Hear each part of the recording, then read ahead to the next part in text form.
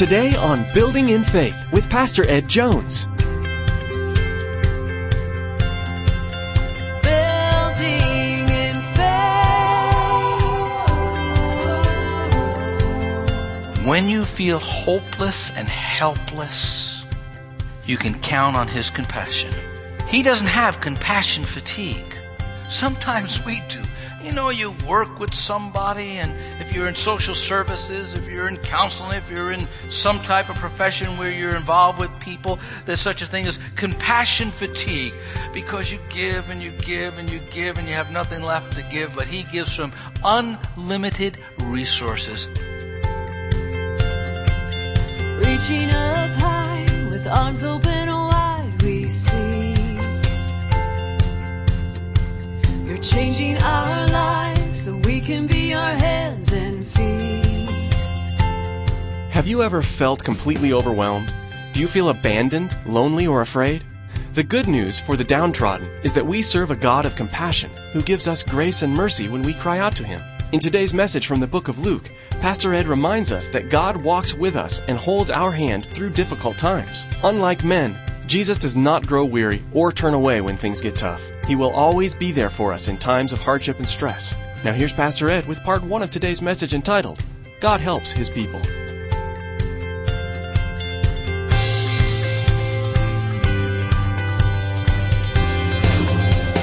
Building in Faith. Perhaps the most difficult of all funeral services is a funeral service for a child, for a young person. It's said that of all the funerals on the family, when a parent has to bury their child, it's no more difficult than that. Someone who could speak to that with authority is a man by the name of Joseph Bailey. Both him and his wife Mary Lou lost 3 boys. One, at the age of 18 days after surgery, the child died in the operating room. And then one at 5 years of age to leukemia. And then one at 18 years of age in a sledding accident. And so when Joseph Bailey or Mary Lou speak on death and children, people listen. Listen to what they wrote. Of all deaths, that of a child is most unnatural and the hardest to bear. In Carl Jung's words, it's a period placed before the end of the sentence. Sometimes when the sentence is hardly begun. We expect the old to die. Separation is always difficult, but it comes as no surprise. But the child, the youth, life lies ahead with its beauty, its wonder, its potential. Death is a cruel thief. There was an older man in his 80s, and he was visiting the graveyard, the cemetery, and he went to where his tombstone was. They had purchased a plot and purchased a tombstone, and there the date of his birth was etched into the stone. And he reached down and felt the place where they would etch in the date of his death. And he was talking to one of his children about it. And then he walked a few steps over to another gravestone. And he began to talk about his child who had died. And it was like it happened yesterday. He told about how the doctor wanted to take his child's tonsils out because he was always having trouble with colds and coughing. And they said, okay. And after the surgery, the doctor gave him the wrong medication, and that child died. And he talked about how at the funeral, his wife stood up and pointed her finger at the doctor and says, all your fault. And when he told the story, it was like it had happened yesterday, even though it was more than 50 years ago. Mr. Bailey says he talked to a man in the 70s and he took out this worn-out photograph and he said, "Here's my child." And that child had died in youth. And again, it was like it was fresh, something that just happened. This woman was a widow. Years before, she lost the light of her life. Her husband died. And in that culture, to lose your husband was to be cast into poverty, was to be thrust on to the generosity of others, to be perhaps reduced to begging. Her one consolation was that she had a son from that marriage, and that son would one day be her social security. One day that son would take care of mom. But now, an old wound opened up because of a new wound. Her son is dead. Jesus comes to us at our lowest points, in the most difficult hours, in the most tragic of circumstances. And He is the resurrection of our hope. Look at the Savior's compassion.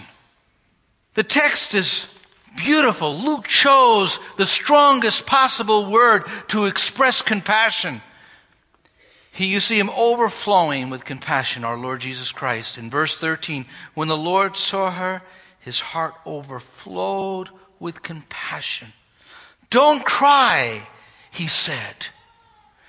Jesus was moved to the depths of His being. Again and again in the Gospels, you see the fact that Jesus was moved with compassion. In John chapter 11, the Bible says that at the tomb site of Lazarus, He was deeply moved in spirit and troubled. No one came with a petition to Jesus. "Would you do something for this woman's son?" No one interceded with Him. No one asked Him. Don't you like it when God gives unexpected blessings? When just out of the bounty of His mercy, the bounty of His compassion, He just reaches down and does surprising things for us. Jesus has not changed. He's the same yesterday, today, and forever. He is. What He was, He is. And what He is, He will be. That's our Lord Jesus Christ. He is continually and constantly moved by compassion. In Isaiah 63:9 it says, "In all their grief He also suffered, and He personally rescued them." In our suffering, He suffers. Jesus looks at us empathetically. He feels the pain that we have. Yeah, He knows us by name. And He's moved with compassion. That should give you, it should give me the assurance that in a time of trouble, when hope is dead, that Christ could resurrect that hope. That Jesus Christ could come into the darkest day, in the most difficult time, in the most distressing moment, and He can turn things around on the inside for us. Now, Jesus' compassion is extraordinary. So much of our compassion comes out of our sinfulness and our selfishness. We love to be loved. We give because something is lovely in the person we're giving to. But Jesus loves unconditionally and gives selflessly. And He's moved with compassion. He's not changed. He's ascended to heaven. He's at the right hand of the Father, and He ever lives to make intercession for the saints. So He's praying for you even now. And I believe His prayers are filled with compassion. In Lamentations, it says, His compassions never fail. They are new every morning. In Hebrews chapter 4, it describes the ministry of Jesus in the heavenlies. Listen to the words. Therefore, since we have a great high priest who has gone on through the heavens, Jesus, the Son of God, let us hold firmly to the faith we profess. For we do not have a high priest who is unable to sympathize with our weaknesses, but we have one who is tempted in every way, just as we are, yet without sin. Let us then approach the throne of grace with confidence, so that we may receive mercy and find grace to help us in our time of need. When you feel hopeless and helpless, you can count on his compassion. He doesn't have compassion fatigue. Sometimes we do. You know, you work with somebody, and if you're in social services, if you're in counseling, if you're in some type of profession where you're involved with people, there's such a thing as compassion fatigue, because you give and you give and you give and you have nothing left to give, but he gives from unlimited resources. He never gets fatigued with that repetitious prayer that you send up to him. He never gets fatigued with your prayers. He's compassionate. He's moved. I received an email. Pastor, we're coming to church. Would you pray for us? My aunt lost her husband recently, and she's grieving the loss of this loved one. My mother is struggling with a possible cancer. Could you pray? My response, certainly we will. So at the end of the Wednesday night service, as we were gathered at the altars, I spoke to Greta and said, Greta, would you pray with this family? Greta went over, began to be just weepy, just prayed. And afterwards I talked to both of them. An email and the letter came back, and a conversation with the other. And Greta said, as she was praying, she said, I just felt such a compassion, such a love. They said, oh, thank you for having Greta pray for us. We felt like we met with God. Well, they did. Sometimes God's way of showing compassion to you is through a brother, a sister, someone else in the Lord.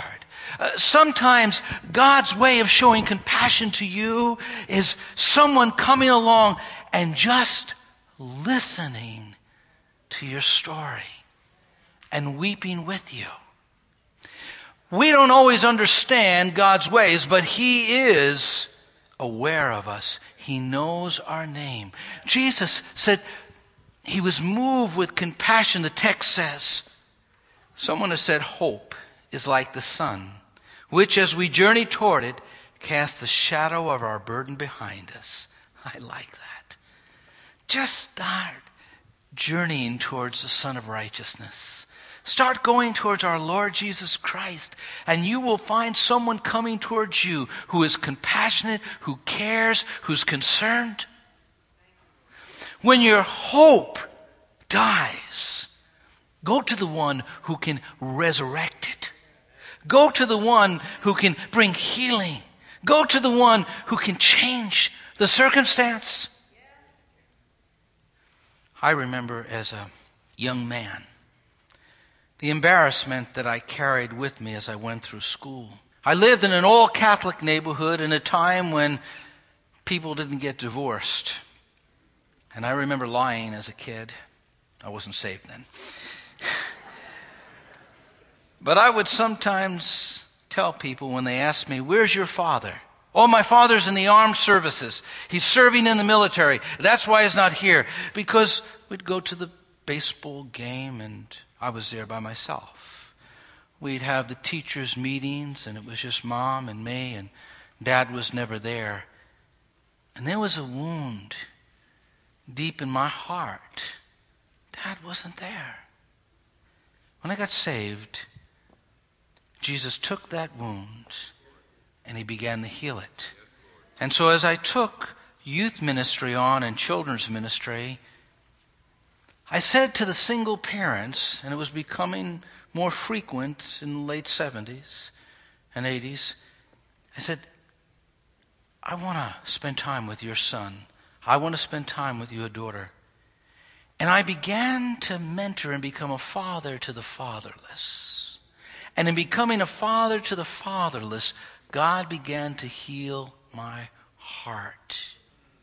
Jesus knows our hurt, and he has a way of healing those hurts. Sometimes those ways aren't always that obvious to us, but we can trust that he will do it in his good timing.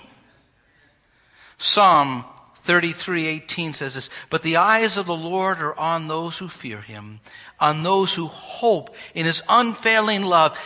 His heart overflows with compassion. And in the midst of a funeral service where I am burying my hope, Jesus comes. It's a divine appointment. It's 25 miles from Capernaum to Nahum. There in Nain, it's a small little town. Even to today, it's maybe 200 people in that small community in Israel. Jesus could have come a day earlier or a day later and he would have missed it. Or an hour earlier or an hour later or he would have missed it.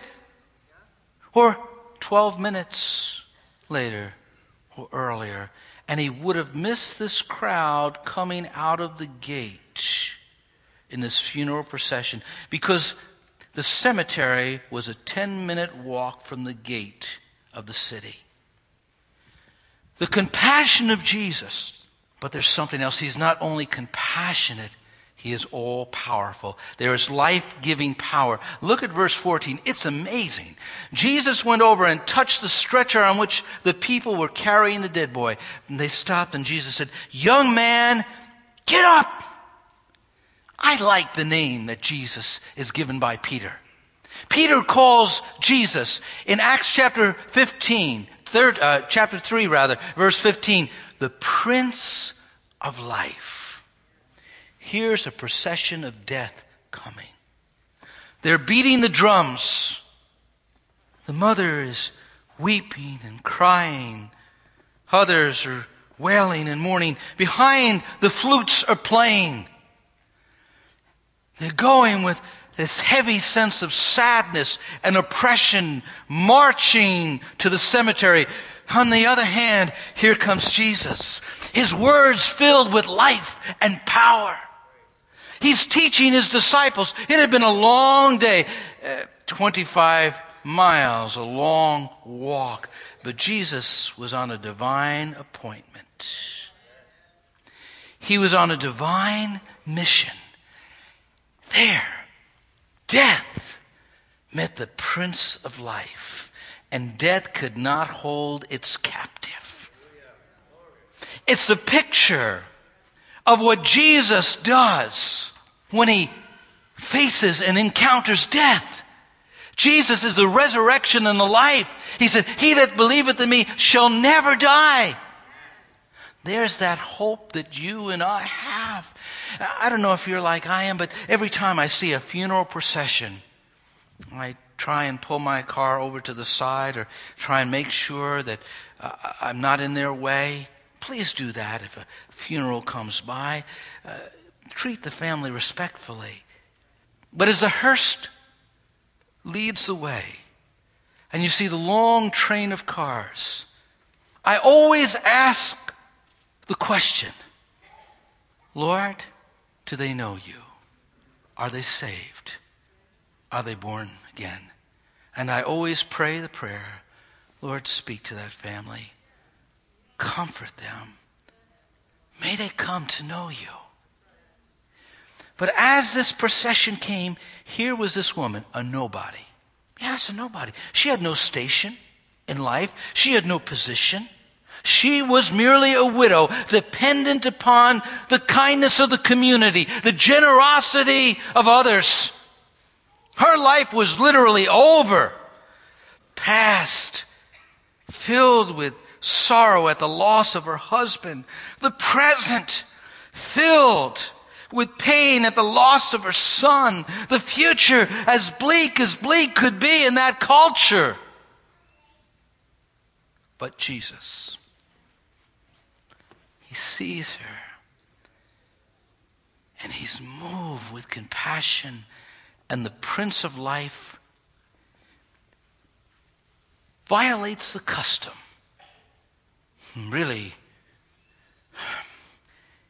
as he steps over and touches that casket, it's an open casket. It's more like a stretcher with the young man wrapped up in linen.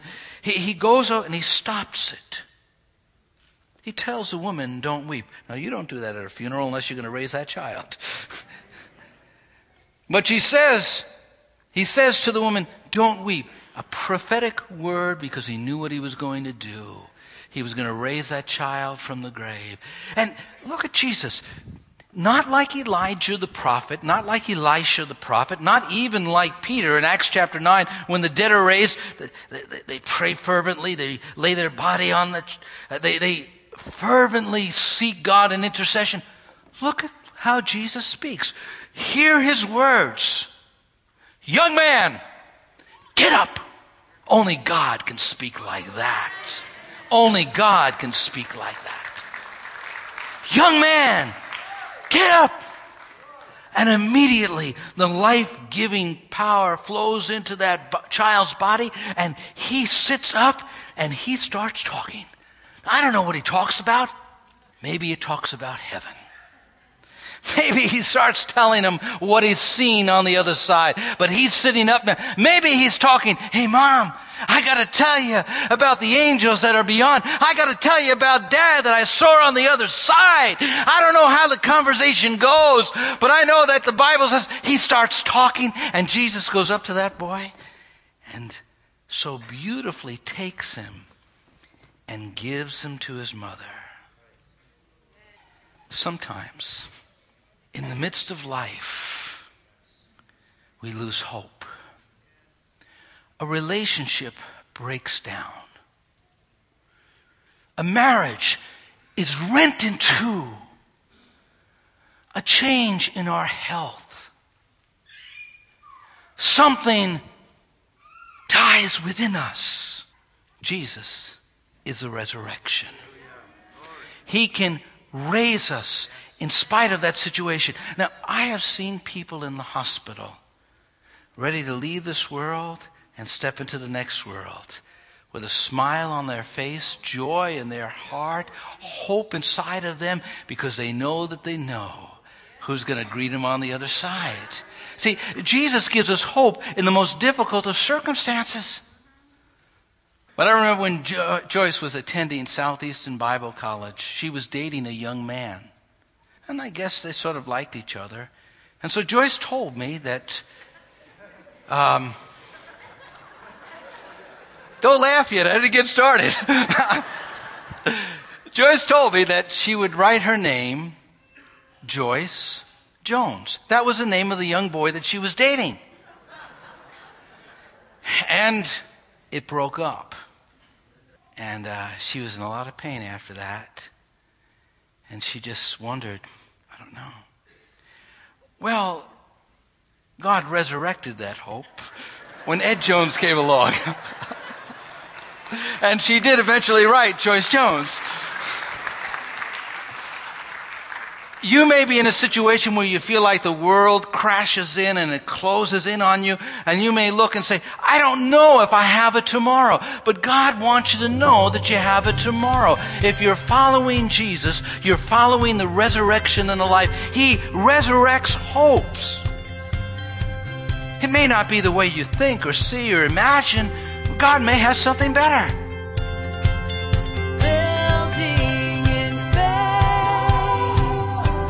The Gospels are Grand Central Station for learning about Jesus, which is the single most important part of our lives as Christians. Please join us each day as Pastor Ed teaches through the Gospel of Luke. You've been listening to Building in Faith, the radio ministry of Dr. Edward Jones of Faith Assembly in Poughkeepsie, New York. Now, we want to encourage you to log on to buildinginfaithradio.com and spend some time getting to know us. There you can find today's message. The only thing you need to remember is today's date. Again, to stay current with what's being broadcasted here on Building in Faith and to access the archive of messages, log on to buildinginfaithradio.com. Or if you'd like, you can always give us a call. Our phone number is 845-462-5955. That's 845-462-5955. Well, that's all the time we have for today. We invite you to join us again for the next edition of Building in Faith. On behalf of Pastor Ed, Faith Assembly, and the entire production team, we want to say thank you for joining us and come back next time for another edition of Building in Faith.